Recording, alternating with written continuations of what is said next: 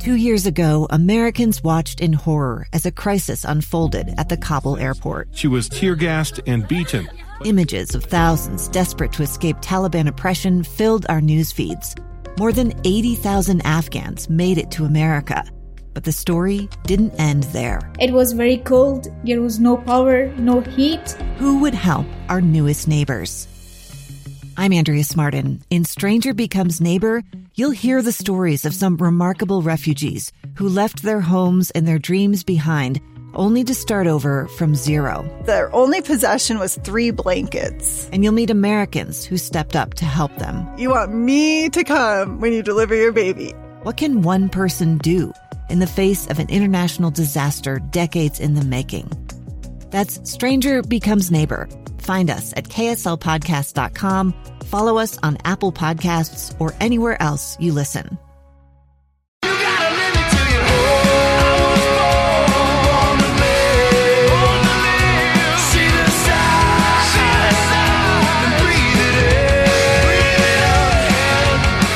All right, welcome back to the Utah Puck Report. I'm your host, Jay Stevens. With me, as always. Hey, it's Gary Michaels right here. Almost as always. Almost. Last week.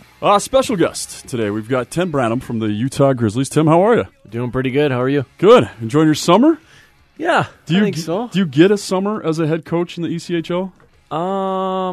Not really. There's always something going on. Right. Yeah. Like it's a full-time job, but for sure. School teachers get to take, like a month off. It's not like that. That's not like that. No, I mean, I'm always doing business on my phone. You just never know when it's happening kind of thing. So right? you're the one guy that has a legit excuse to be staring at your phone all day. That's your job. That's kind of your job, right? Oh yeah, for sure. I just can't get enough Facebook, so I'm always on my... As long as you're not having to post all the time. But now that we say that, I don't know what... Maybe somebody updated something really funny. Now I'm jonesing to get back on my phone and see...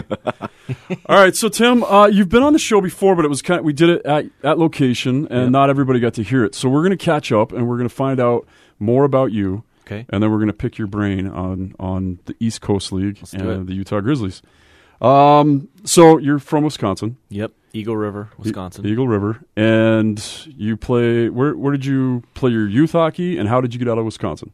So I started out playing in Eagle River, youth hockey, and then our family moved. We ended up moving to Minocqua, which is just 30 minutes away.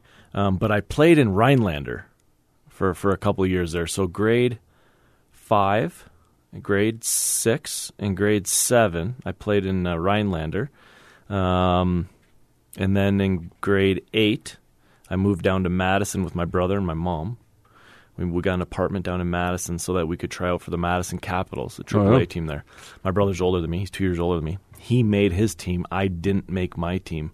So I just played AA there for the Southwest Eagles in Verona, Wisconsin, just outside Madison. But I practiced with his team all year. Oh, nice. So it was awesome. Yeah, I got double the ice time. Yeah, his coach was really cool. Brad Bice, I believe, he's a dentist in Madison. So if he's listening, how's it going? Cool. Thank you very much. I always appreciate that. Anyway, so practiced with his team, and then the next year is when I went to Shattuck. So grade 9, I was at Shattuck. Nice. That's funny that I didn't know that about you. Because that's such a big thing. There's about 10 of us from Utah that ended up at Shattuck. There was a recruitment. They actually spent time here recruiting guys, and we got about 10 people went there. I didn't last there very long. I just could not afford it. But that's kind of where I went from. Like the first time I'd ever been on the ice was my sophomore year at Murray High. I tried out for hockey and played that year, and then I went to Shattuck and did a summer camp there, and then I was there for a few months of the actual season, and then just I left with fees owed, if you will, if you will, because it was expensive back then. It was like $18,000. Yeah, it was expensive school. But then Phil Snyder and Bo Garrett, Matt Green. Levi Clegg. There's a bunch of guys from here that went there. Levi and then Clegg. ended up. He was at school when I was there. Oh, really? Yeah, I've heard he's that awesome. name before. Yeah, he's cool. Yeah, Levi. Yeah, so Levi's I'm from here. Positive, I know that name. Yeah, and then he ended up at Cornell for a year, and then ended up at Weber State. Yeah, he went to Cornell. Yep, and ended up at Weber State. He was a post-grad when I played there. Oh, really? Yeah. Yeah, he's a great kid, and he's one of the guys that got out of here, and I'm forgetting the name of the guy that came and recruited it. Northern Minnesota guy, runs camps there. He's an agent too, but anyway, he was. Grillo. The Grillos were here.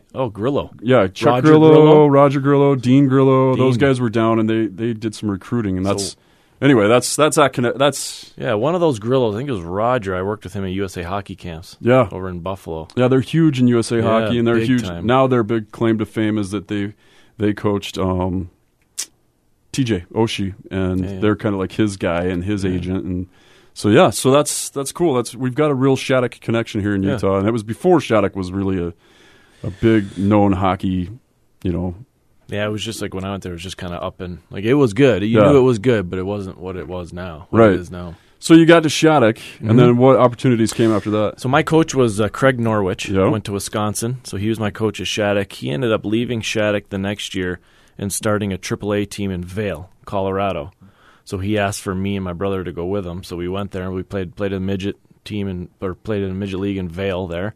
That was really neat. Yeah. An annual ski pass if you go to Battle Mountain High School. Oh, $110. that's awesome. What? $110 is our annual ski pass in Vail. And that's that cool. That's amazing. Vail has that cool barn too, right? That's Yeah, it's like in the city. Yeah. Vail's is right smack in the city, yeah. And it's like all The wood Dallas roof. Stars used, Yeah. The Dallas Stars used to have training camp there. Love that place. That's right. I remember some of that because that was going on when the Grizzlies were the affiliate for the Dallas Stars.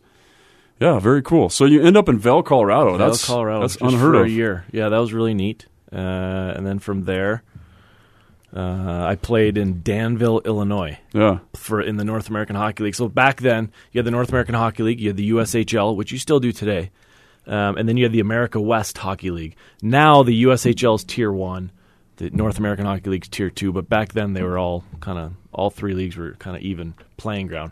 Supposedly the USHL was better. Right. But you'd always pick an all-star team called King of the Hill Tournament.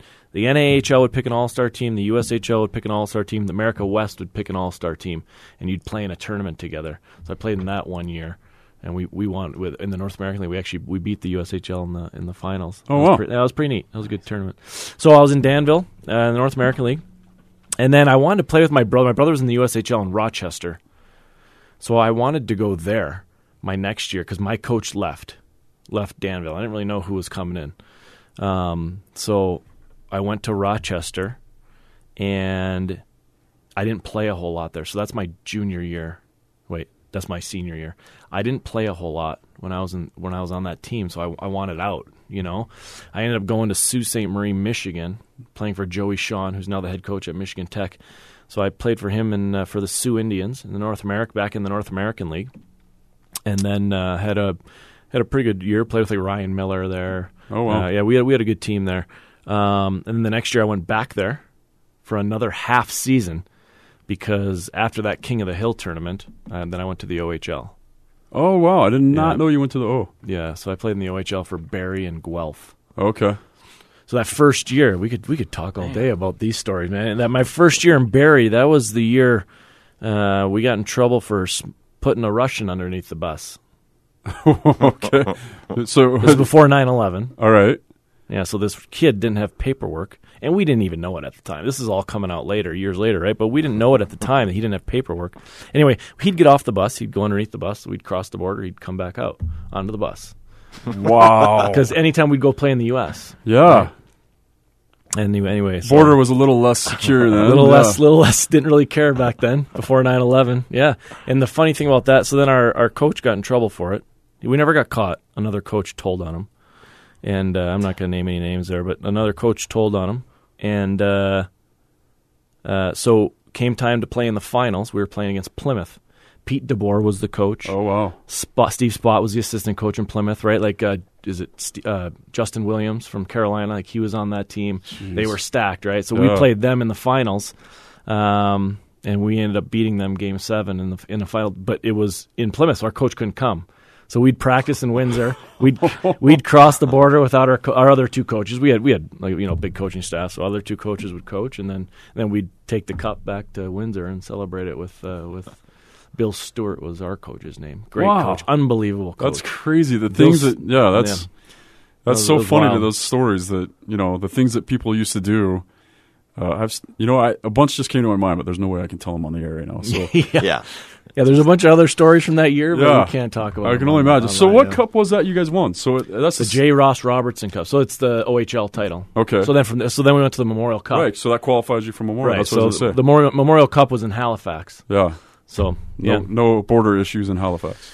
no, it's in Canada, so we're all good there. Yeah. We did, though, however, David Branch is the commissioner of the OHL, and every commissioner gets up and says a speech. And we had a lot of issues with the commissioner. I don't even know what they were at the time, but we had a lot of issues for some reason. When he got up in the Memorial Cup, so when you get to the Memorial Cup, every team is there. Everybody's there to have a dinner. Like anybody who is, belongs there, not fans or anything, but anybody, all the teams are there having dinner and the big wheels from the organizations, blah, blah, blah. When our commissioner got up to give a speech, our coach looks at us and says, "Everybody go, leave." And we're like this is a big dinner hall, a massive dinner hall. And we're like, what? He's like, "Go." So we all got up, left the room, and everyone's like, wow. What are you guys What a doing? statement, man. What are you guys doing? Yeah, So we literally got up and walked away in the middle of the Memorial Cup dinner. Jeez. Lost in the finals to Rimouski, Brad Richards. Yeah. He was going into that tournament, going into the Memorial Cup tournament, he was on a 67-game point scoring streak. Wow. He was unbelievable. Yeah, that's amazing. Brad Richards. That's the coolest thing is when you guys talk about playing in juniors and major juniors and the coaches that you had now that there were junior coaches in and kids you played against are now legends. Yeah. NHL legends that everybody knows who they are now. Yeah. That's the thing. Like people ask me, like, "What's your favorite NHL team or whatever?" Okay, Colorado now is my favorite NHL, right? But I don't really have a favorite team, to be honest. You watch players that you played with. You watch players you played against. That's what you do, See, and I get a lot of crap because being from Salt Lake, you have to be an LA Kings fan right now, kind of. Yeah, or if you're a huge Avalanche or Grizzlies fan, now you're an Avalanche fan. Yeah. But Vegas was here, and Vegas has a Shattuck goalie in their system, right? So it was kind of fans of theirs and whatever, and because they're close and I get to go to games. So one time I wear a quarter zip that I got for my birthday, a little Vegas Knights quarter zip, and I get a few messages from people like, "Oh, I thought you were a true LA Kings fan." And I'm like, "You're not allowed to wear anything else." Yeah, I'm like, I have friends that play in the NHL, and that I'm, that becomes the team I'm rooting for. I'm rooting for that guy because I know that guy. That's true. Like when the Kings were in it for the first time on my senior league team, there was a guy that played. He was one of our better players, but he didn't come to any of our games that Trevor Lewis was playing in because he was home watching him, wanted to support him, and so it was just like, dude. Yeah, can't record that game, bro. I kind of need you tonight. But it's funny because I don't really have a favorite team, and the funny thing is I'm more of a Kings fan because I love watching Jonathan Quick play. Than I love Trevor, and I've known Trevor since he's freaking 2 years old. But it's really about I just pick a player that I really like to watch. Yeah, and I'm friends with Joe Pavelski, your Wisconsin buddy there, and it's. So I was kind of rooting for them and kind of root for whoever. And now we have a former Utah Grizzly who's coaching in the Stanley Cup final.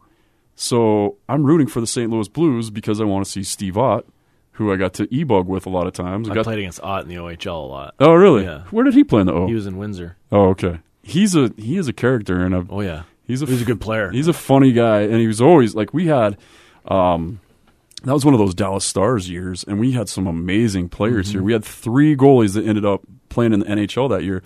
But it's crazy because we had 3 quality goalies, and I still ended up getting a lot of games because they were getting pulled up. And, you had Mike Smith, Jason Bacashua, and Dan Ellis were all here that same year.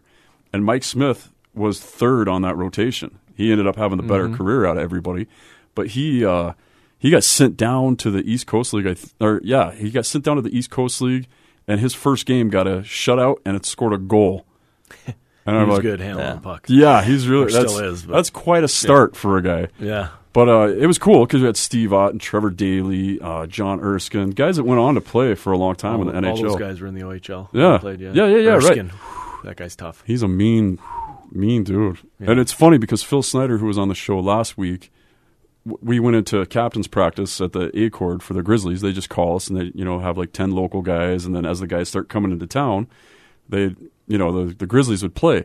And Phil Snyder walked in and saw John Erskine and thought it was Bryce Manick, another local guy, and just started chirping him right away. Like Phil just started laying into John Erskine. Good luck. And I'm like, Phil, what are you doing? Because we go sit in the local corner away from the NHL draft picks. I'm like, Phil, why are you talking crap to John Erskine? He's like, oh, isn't that Bryce Manick? I'm like, no, that's the fighter that we just got. Like and you're about to go on the ice with him, and you were just chirping him.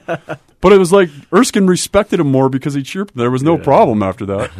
But it was fun. It was pretty funny. It was a rough start. They're all good guys. All right, so you get to play in the you play for the Cup. Which is cool. We just got to watch the championship. It was cool to see that the NHL carried that. Yeah. NHL Network. Yep. But then you're drafted. Yeah. You get drafted by the Vancouver Canucks. In 2000. What happens with you after the draft? And after the draft, you just go, their development camps, their rookie camps, you go, stuff like that. Go to their training camps.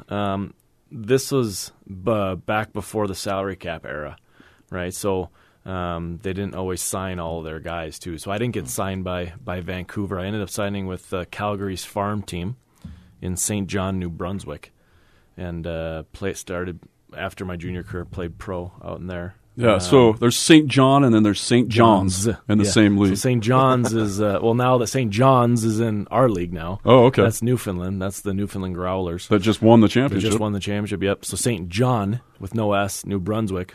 They're actually they're a team in the Quebec Major Junior League now. But that was a neat place. So when you live in St. John, it's cold there, by the way. Right. Really cold. But our first, I would say, 5 weeks of the season, we were all at home. All home games, okay? Wow. And there was a bunch of us in the hotel. Well, the rink is connected to the hotel by a tunnel, and the hotel is in the middle of a mall. So in this mall filled with shops and restaurants, tunnels, so you don't have to go outside, connected to the rink. I didn't go outside for 5 weeks because you're just going back and forth in the tunnel from practice back to the hotel. There's plenty of restaurants and shopping right there. All you need. It was a really cool setup that they had. That's awesome.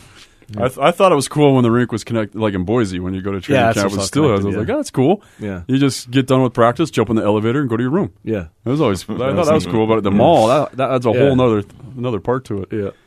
All right, so after now you play your pro career, you become a coach. Yep. And your first year as an assistant coach, is it the first year you guys win the championship? No, it was my last year. Your last year. Okay. Yeah. How many years were you in Reading? I was in Reading like 4 years. Oh, okay. So I was there playing, and then I broke my hand. So then I just went behind the bench and helped Larry. Our assistant coach had quit. And then like a few weeks later, I broke my hand, so I just helped our coach, Larry Corville, behind the bench. We went on a long playoff run. Then he just brought me back the next year. I think I came back 4 more years. I think it was 4.5 years. And then the last year is the year we won the cup. Yeah, Kelly Cup. So how do you find out about Utah? Is that just a... I played with the guy Will Bodine. Okay. Yeah. Right, played here in Utah. Tough guy. Great dude. Yeah. His dad was a New York City, or I don't know if he still is, might be retired now, New York City firefighter. Yep. So he was in the 9/11 stuff. Great guy. I played with him in Augusta. And so I always kept in touch with him and stuff. And we came out here to play one time when I was playing in Reading. We came out to Utah, so I knew it was a really nice spot. And Will always had really nice things to say about Utah. So I always kind of kept my eye on it and kept tabs on it. Just thought it'd be a really cool place to go. I just always heard good things about it. And I actually emailed Kevin Bruder the year before because I had interviewed in Idaho. The year before we won the championship, I interviewed in Idaho. They picked Brad Ralph. Yeah. It was between me and Brad Ralph. It's a good choice at the time. Pick Brad. He's a good coach. And so I went back to Reading, but I had emailed Kevin and said, hey, if you ever have an opening, And then Kevin Cawley left. Yeah. Right. He got the job in Arizona, and I emailed Kevin again, and then just started the interview process. And then here I am, 6 years later. Yeah. Very cool. And it's been fun having you here. And I remember when you first came in and watching your systems at first. Where did you come up with your schemes? Are these schemes that you had from Reading? The things that I used my first 2 years, and then we use them sporadically here the last few years. We were affiliated with Washington my last year in Reading when we won the Cup. So Adam Oates, and that was the year of the lockout. Remember, so that was really cool because the Capitals weren't playing, and then Adam Oates would come and spend a week with us, and Callie Johansson would come and spend a week with us. Tim Hunter came and spent a week with us. Wow. Blaine Forsythe, who's still in Washington, he's the fourth guy on the bench standing right next to the head coach. Yeah. Blaine Forsythe is a wizard. Like, he's the mastermind behind that power play. Yeah. He's like, just to have these guys spend a week at a time with us was unbelievable. So that was all Washington's system. So, and I remember Adam Oates was on Pete DeBoer's staff in New Jersey the year before. Yeah. And so, like, a lot of, like, the forechecking and the neutral zone, because it's a little different, right? It's a little bit different. And he got that stuff from Pete DeBoer, and then he brought it over to Washington. We did the same systems as Washington. And that's kind of where I got those systems from. Yeah, I had no idea about any of that. It was a super complex thing, and then on that power play, you bring that up because I just remember one day e-bugging and getting sent down into that end when they were working on the power play, and you had that. I don't want to talk too much about the system, but there's a point where somebody, like a defenseman, comes in, and you wait for somebody to pick him up, and then somebody rolls over, and then all of a sudden it seems like there's just a wide open guy coming down the middle. It's like, and every time it always like seemed to surprise me because I'm slow anyway. But I was like, where did that guy come from? We still only have 5 guys, but yeah. Anyway, it was a cool system, and it seemed like at the beginning of the season you could see, like, I think your guys' first year it was a little bit of a slow start, Really slow. but as guys figured out the system and figured out how to go, it was like more of a cerebral thing, right? Like.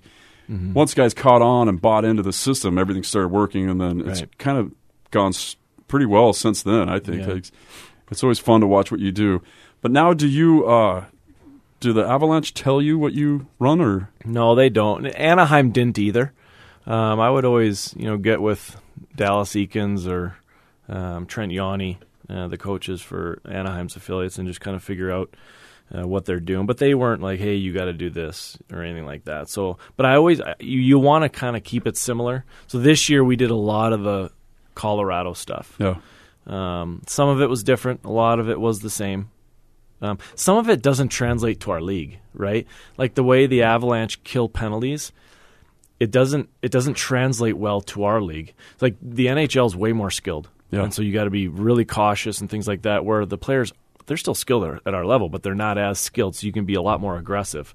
So some of the things don't translate, but a lot of the things we kept are very similar, so that when players do get called up, it's a very smooth transition. Yeah, that's what I was wondering, because you have guys that are going back and forth. And this year it seemed like way more than ever, and maybe for sure. It's just because it's Colorado. They seem to be really bought in on bringing guys up from the coast. They're unbelievable. Yeah, it seemed like a great relationship. Who found that? Is that something a head coach in the East Coast League does? It just depends on the team. I found them, yeah. So I had, when we realized we weren't going to be with Anaheim anymore, I reached out to Craig Billington because I knew Colorado Eagles were going to go to the American League. So okay, well, it makes sense. They're not going to have an East Coast League team. They get really good players. Like I want that, So I reached out to Craig Billington, and then the rest is history. And we have a really good relationship with Colorado, and then just the proximity of everything. It works really well for their system. And you can see all 3 teams made the playoffs this year. That's really that hurt us too, right? Because when the Eagles won their championships, their American League teams and the NHL, they didn't make the playoffs. So they get stacked with all their players, right? Right. Well, all 3 teams in our organization made the playoffs. Yeah. So the Avalanche are pulling guys from the Eagles. The Eagles are including pulling guys from us, starting goalie, including Joe Cannata, right? So and that's the way it is. But if you look at it as a whole, especially from Craig Billington's point of view, and a whole from Colorado, what an amazing job he did, and what an amazing job they did. Absolutely. And they're it's a really good organization to be a part of. I can't tell you how many times the skills coach came in and spent time with us, and the goalie coach, and they really care about our players, and they really care about this league for the development. Yeah, and I've heard from I was there for some of it. I hear from some of the players that they care about their housing. They care like the Eagles and the Avalanche really stepped up. Like it was like all the players really felt that presence and felt appreciated. Exactly. And validated as players. That's a big part for this league too. Yeah. We're 2 steps away from the NHL. So if you get sent down to us, sometimes it can be a heartbreaker, and it's like, oh man, like I was just in the American League and I was so close to the NHL, and now I'm down here. It's great when they come down here because Salt Lake City is a beautiful place. Our facility is just phenomenal, right? And so it kind of helps a little bit, and our staff is great and stuff like that, so it helps, and we've always got a really good culture.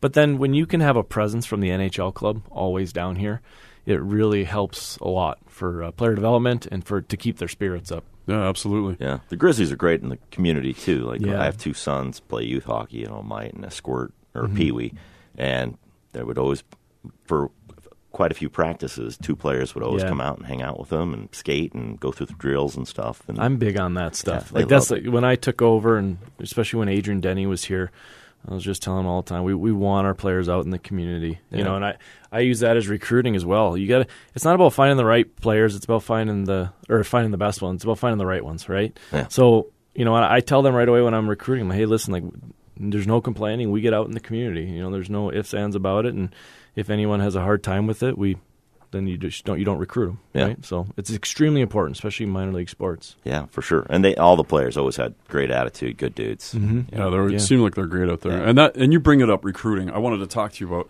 So the Avalanche give you how many players? It just depends. This year we had, 10 or 12 at one time. You know, yeah. It just kind of depends. It depends on injuries and stuff like that. Usually in the beginning of the year, you're more loaded up.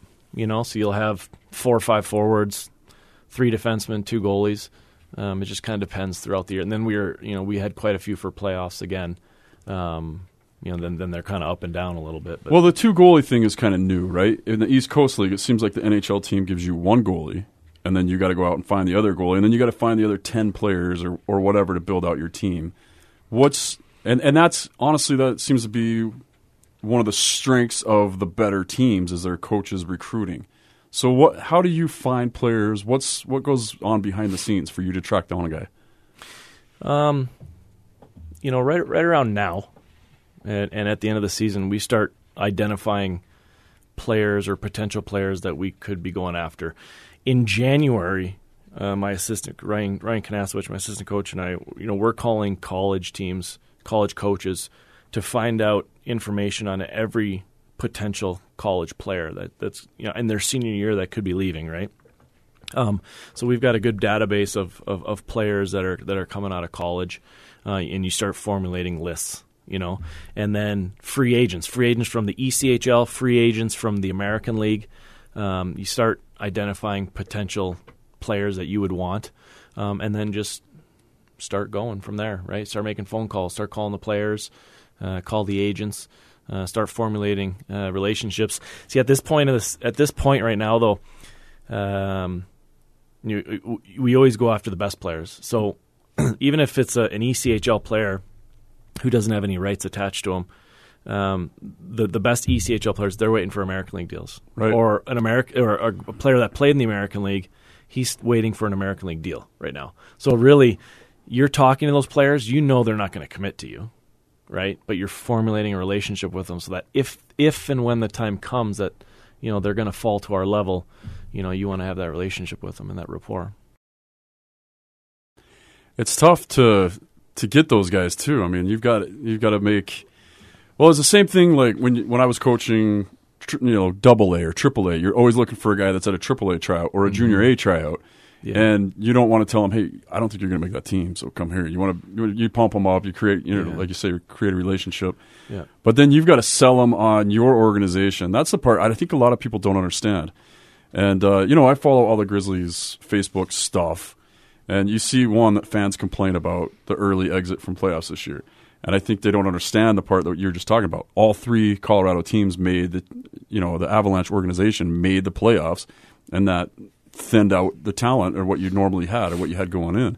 And then they also complain about, oh, this guy's not coming back, or why don't we get this guy? They don't understand all the back channel stuff that goes on. And because a really good player, a top scorer, has everybody calling him. So it's a lot. And the teams we had, I mean, last year, you guys, what was the final record for you guys last year? Man, I don't even know. It was unreal, though.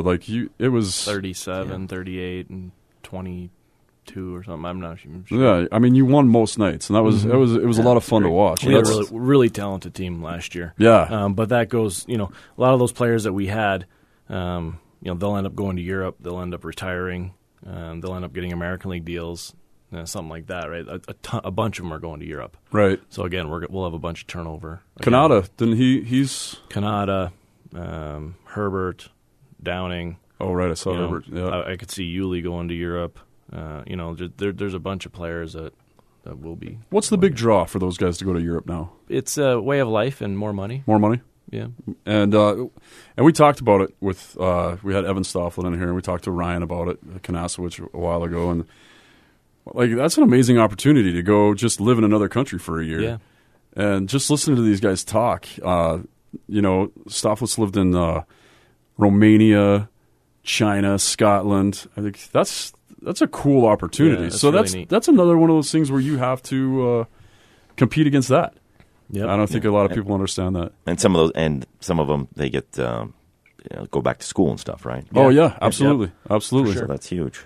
Yeah, a lot of guys go back. Greg Lieb even did it when he was playing. Yeah, when he went to England. Yeah, went and got his master's degree in business, and now he's using that. Runs a bunch of the Little Caesars. Right. He's always on his phone running Little Caesars stuff. All right, so the other part about building a team I want to talk to you about is big announcement yesterday on Facebook is that Chris Shornack, your equipment guy, is gone. He was a guest on the show also. We interviewed him when he was on the road. But so he gets pulled up to the AHL, and now whose responsibility is it to go out and find another equipment guy? Mine. It's yours. And where do you...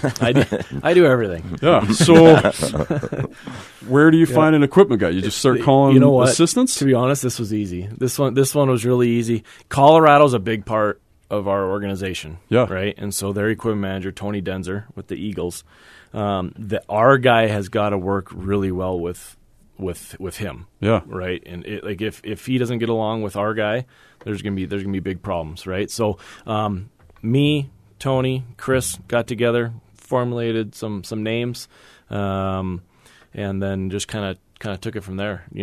Keeping in mind that we're switching from CCM to Warrior. Oh yeah, so which I'm excited about.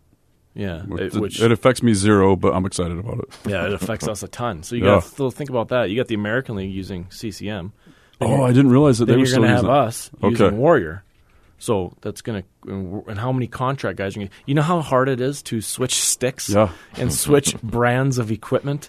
Just like Colorado will send a guy down after pregame skate. Yeah. So he'll be up in Loveland using his CCM stuff, gets sent down here. He's going to have to use Warrior stuff. That's going to create a major problem. Or teams like Newfoundland, where 10 of their forwards are on American League deals, that's tough. That's hard to do, right? So that's going to create a lot of issues. So anyway, that's why it's even more important. Like find someone that's going to be able to work well. And so those guys did a lot of the legwork. Okay. Can't they just wrap their stick with Warrior? Well, I think there's. I'm not. Don't quote me on this because I'm not sure. I think we have 5 exemptions or something. Okay. And you get and then it goes down to 4 or something. I'm not sure. I'm not up on all that stuff. That's the equipment guy's job. But yeah, can you wrap it? That's illegal. I'm sure some teams will try to do that. Yep. Or just buy a Warrior wrap and wrap all. Who knows? Or just paint it black. All this stuff's illegal that we're talking about. But I wouldn't be surprised if some teams did it. Yeah, because a lot of so back in the day, I used to be an equipment guy. I used to sell equipment to NHL players and AHL players. And then out of nowhere came the CCM deal. And that was when the Grizzlies were in the AHL. And I had 7 or 8 guys on the team using the stick that I worked for and the gloves that I worked for, Eagle. And it was kind of crazy to try and figure out, all right, this guy's going to get the exemption. Trevor Daley always used it, right? Mm-hmm. But it's always the top guys. The guys are going to the NHL and back. Mm-hmm. So, yeah, I didn't think about that part of it. I didn't know that the AHL hadn't switched too, so that is huge. Because it's not just your stick; it's your gloves too, right? You can't just put your gear in a bag and go up. Basically, what do you even take with you if you get pulled up to Loveland? You'll leave everything. Yeah. Jeez. A lot of teams are doing that now anyway, though, because teams like San Diego, Anaheim, or LA, where Chris is going, they have a practice rink and a game rink. So they will have 2 sets of gear: one at the practice rink, one at the game rink, and the equipment guy just brings the skates back and forth. Jeez. So those guys are used to it, but it's the same. They're using the same gloves there, the same gloves there. Here they're going to be using different ones. Right? So different sticks. That's a big one. Yeah, that is. Yeah, that is a big one. That is a big one. We had one of the Warrior manufacturers on the show a few weeks ago, so we got in on the knowledge there about Warrior. And I'm a Warrior fan, but I mean, I heard their stuff's really good. Yeah. So I'm excited. Well, I'm excited to use it when I'm standing there blowing the whistle. So yeah, yeah, that's the best part about being a coach. And you get all the nice stuff too, new gloves and stuff. But yeah, Chris, I need new laces. Yeah, Warrior was the company that bought out the company I worked for. Okay. So when I worked for Innovative and Eagle, Warrior came in and bought out Innovative first. I'm like, oh, okay, well, I'll just work for Eagle. And then like a month later, they bought out Eagle. So I all of a sudden was not an equipment rep. Yeah. But it's great stuff. I know the manufacturers. I know the people behind the scenes there, and they're top-notch people. Good. And Good to hear. The Isaac Garcia, the main guy that designs the Eagle or the Warrior sticks, he's a cool dude, man. We had him on. He looks like Lenny Kravitz, and he's awesome. Okay, so you talked about you don't really have a favorite, but as the NHL is going to wrap up, we got Game 7 coming up in a couple days. One, what are your thoughts on these missed calls? First, like every Vegas Knights fan blames the officials on losing their entire season on that Joe Pavelski thing. That's awful. Wasn't a major. No, it wasn't even a penalty. No. And that's the thing is I felt that way. I just made a post. I just said, well, the thing about this is that you've got the San Jose Sharks now limping in because Martin Jones, I did not think played well that first round. I said, you got a team limping in without their main guy, Joe Pavelski. He's their spark plug. And a goalie that's not playing well. And my Facebook just lit up with people arguing. I mean, I'm talking 260 arguments, comments, just guys ripping on each other. And I didn't even voice. Can't handle that stuff. Yeah, I didn't even voice my opinion. I can't handle it. My official opinion was it was not a major, was not a penalty. He went down weird, and it should have never been called a major. But you can't give up that many goals on a 5-minute major anyway. Like, you have to have some kind of a PK, right? First off, before we get into this, I just want to say... He's stretching now. He's getting ready to get into it. I just want to say, it's like referees at our level. Okay, so think about that. There's one referee at our level. Till playoffs, there's two. Okay? This is a really fast game. And so for a referee to have to cover goal line to goal line and tell you when a goal is scored, catch all the penalties... It's really hard on them. Right. Like, this is a fast game, and they've got to really keep up and know all the rules, and there's one guy out there, and it's really difficult. And we can sit there, and me especially, get mad at him all day. Okay? As soon as you get a good referee in our league, what happens? You get pulled up. He gets pulled up. Yep. So this league will always be just like a player. The player gets good at our league, they get pulled up. So you're always going to be dealing with that at our level. Okay? And then there's only one because of costs. Plus, I don't even think there's enough referees. Yeah, right. That's another issue when you talk to them. Is having they're working so hard to try to get former players out there to be referees. Anyway, so that's one level. That's one issue, and then it's the same thing that carries up to the next levels. Is the NHL? This game is so fast. There's so much going on. Those referees are really good. Like, those guys deserve to be there. They are really good. But yeah, they've made some bad calls throughout the playoffs, and the Joe Pavelski one, in my opinion, is just awful. Like, they made a call because someone got hurt and there was a lot of blood on the ice. Now you raise the question: do you go after video review for majors at least? Because in my opinion, there's not even a penalty on the play, much less a major penalty. I still can't even figure out how he was bleeding or why. It must be he just must have hit his head on the ice. But pressure wound, pressure must have been or something. Yeah, that's what it was. Yeah. And Pavelski's a great guy. It's not like he was faking it or anything like that. We know that for sure. So it's a tough spot for the referees to get put in. But that was a really blown missed call that cost an organization a lot of money. Yeah. A lot of money. You know how much money? Because you don't pay the players in playoffs. You know how much money every NHL team is raking in for every home playoff game? That's a tough one right there to swallow. Yeah. And my other part of that is, okay, I wouldn't mind seeing them go to replay on a 5-minute major, even maybe just in the playoffs. Let's just make sure it is a 5-minute major, right? Major League Soccer, which has horrible officiating, has gone to reviewing red cards and making sure, and they do that in Olympic soccer or whatever. That wouldn't be bad. But why is it not okay for you to say in an interview after? Because those are paid professionals. If we can look at the player and rip on every part of that player's game and go through every video, why can't we say, yeah, he missed the call If you say that, or if a coach says that, they get fined. I mean, to be honest, I don't think if I don't know if a coach, if he says I think that's a missed call. Yeah, I think they just want to, keep a little bit of professionalism to the sport. Yeah. If you don't have something in place, more times than not, someone's going to be unhappy and they're just going to voice their opinion, all over. So I kind of agree. Like, maybe things shouldn't be said so much, especially post-game interviews. It's hard. It's hard. There's emotion. Post-game, like even, especially, me, with the interviewers, the radio guys wanting to come in and talk. A lot of times you have to give 5-10 minutes, to kind of cool down, Absolutely. We're all competitors. We all want to win. And the referees have so much to do with the outcome of the game, and sometimes you feel like you were on the wrong end of it. And that's just human nature because you want to win. But I think it's correct to have something in place. Like, we shouldn't be commenting all the time.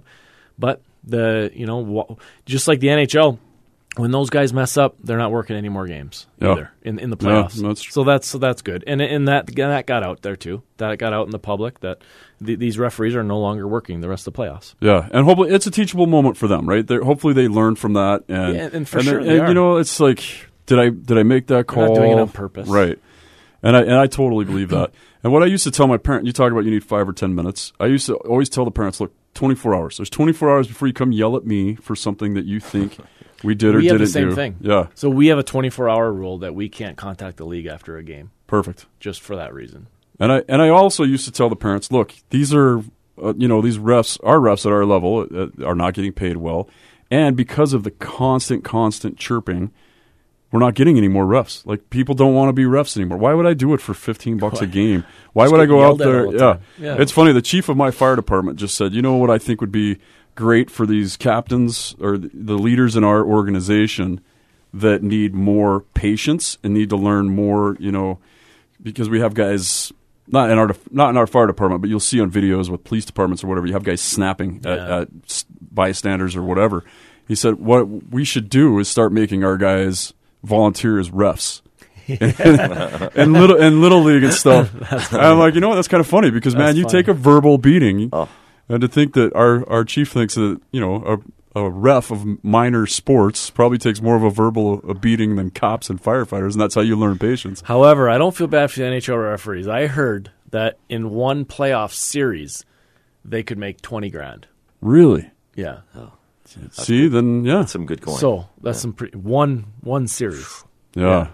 Then that's not their contract from the regular season. That's just extra. Yeah. So when they don't get to work any more playoff games, they're losing out on a lot of money too. Yeah. And so hopefully they're better the next time. Or, do you know what an NHL ref makes for a season? It's 6 figures, 100% easily. Yeah. Because you used to always hear about guys that were, cops or whatever on their days off. I'm not sure. I think the linesman, and it depends on how long you've been refereeing. But like when guys sign their first deal is 6 figures, is like 150,000. Okay. When they first go from the American League and they move up full time, like they're making some pretty good money. Is there a lot of players doing that, like former players? Yeah, doing because it's a good gig. Yeah, there's quite a few, and then they're trying to get more. Do you think we're going to see 2 refs in the East Coast League anytime soon? No way. Too much money and not enough guys. It used to be just starting out conference finals. There'd be 2 referees. Now it's all playoffs, so that's good. But I don't know. It's a business. You know what I mean? At the end of the day, it's a business, and I don't know. Especially out here in Utah or Boise, we're out on an island. Yeah. The hockey island for sure. Yeah. We have part-time local linesmen working with one referee. Yeah. Where the full-time guys who are up and down with the American League, they're out east. And so because we're so far away, you got to fly guys in and out. That's the situation. We need to get a deal with an airline like Southwest. I mean, every team flies Southwest, right? Because of the free bag situation, right? You get free bags. So I don't know why we haven't. Maybe we have. I don't know, but I don't know why we haven't approached Southwest and say, hey, let's get a league-wide deal. Yeah. Trade advertising for getting another ref in here. Then throw in the referees. I mean, there's not that many airports and cities that don't have Southwest. Rapid City doesn't. Other than that, we fly Southwest everywhere. Yeah, that's a good idea. All right, so who takes Game 7? I am going to go with Boston. All right.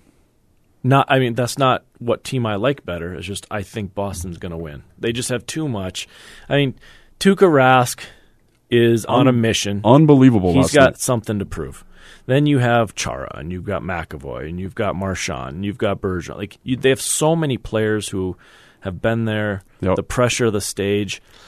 St. Louis's story this year is unbelievable. From their coach getting fired and Chief taking over and Otts behind the bench and then Binnington coming up and saving the day. But I think Boston's starting to get to Jordan a little bit. He's got to, they're bumping into him and he's bumping into them. See, you see all that kind of stuff. He needs to not be involved in that stuff so much and focus on the hockey. It's all part of it.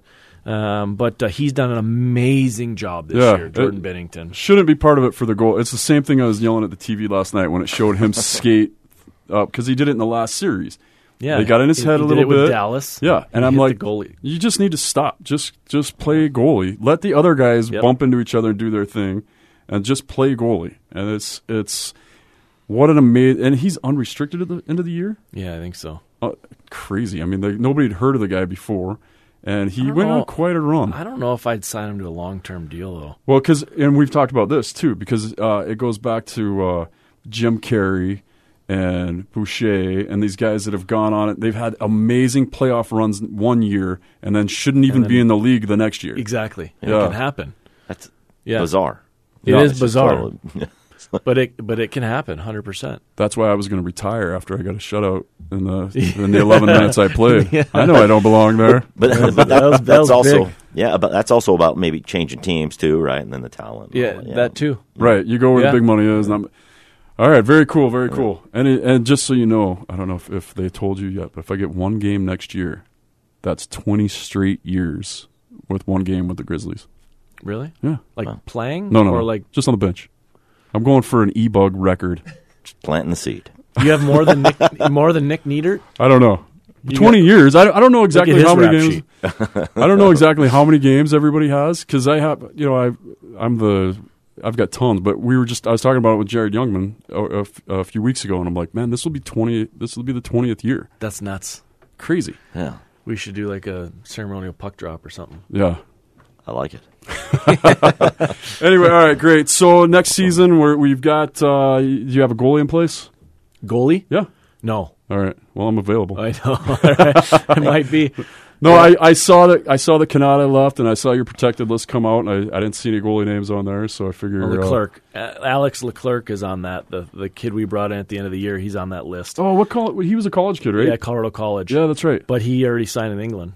Oh, okay. Because I remember we had Nick Halloran in the other day, and we were talking to him about stuff, and he said his goalie came in and finished out the year here. Yeah, that was very cool. Yeah, so I think there was 12 guys on that list, my protected list, and so my season-ending roster that comes out on the 15th will be the exact same. Yeah, and you already lost the goalie off there, so he's already going to Europe. So.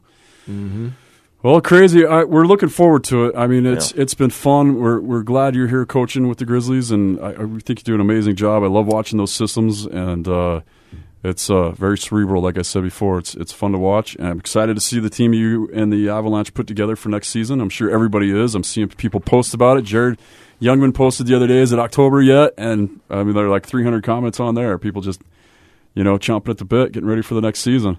Yeah. So enjoy whatever golf and summer that you get. I know you're glued to the phone and bringing in new players and recruiting. So good luck for everything. Thanks for being on the show. I appreciate it. Thanks for having me. Gary? Yo. Thanks for being on the show. It is always good to be here in this room. The hockey bunker, couldn't we call it that? Yeah, the hockey bunker. The hockey bunker. I like it. Josh, thanks for being here. He nods. He doesn't have a microphone.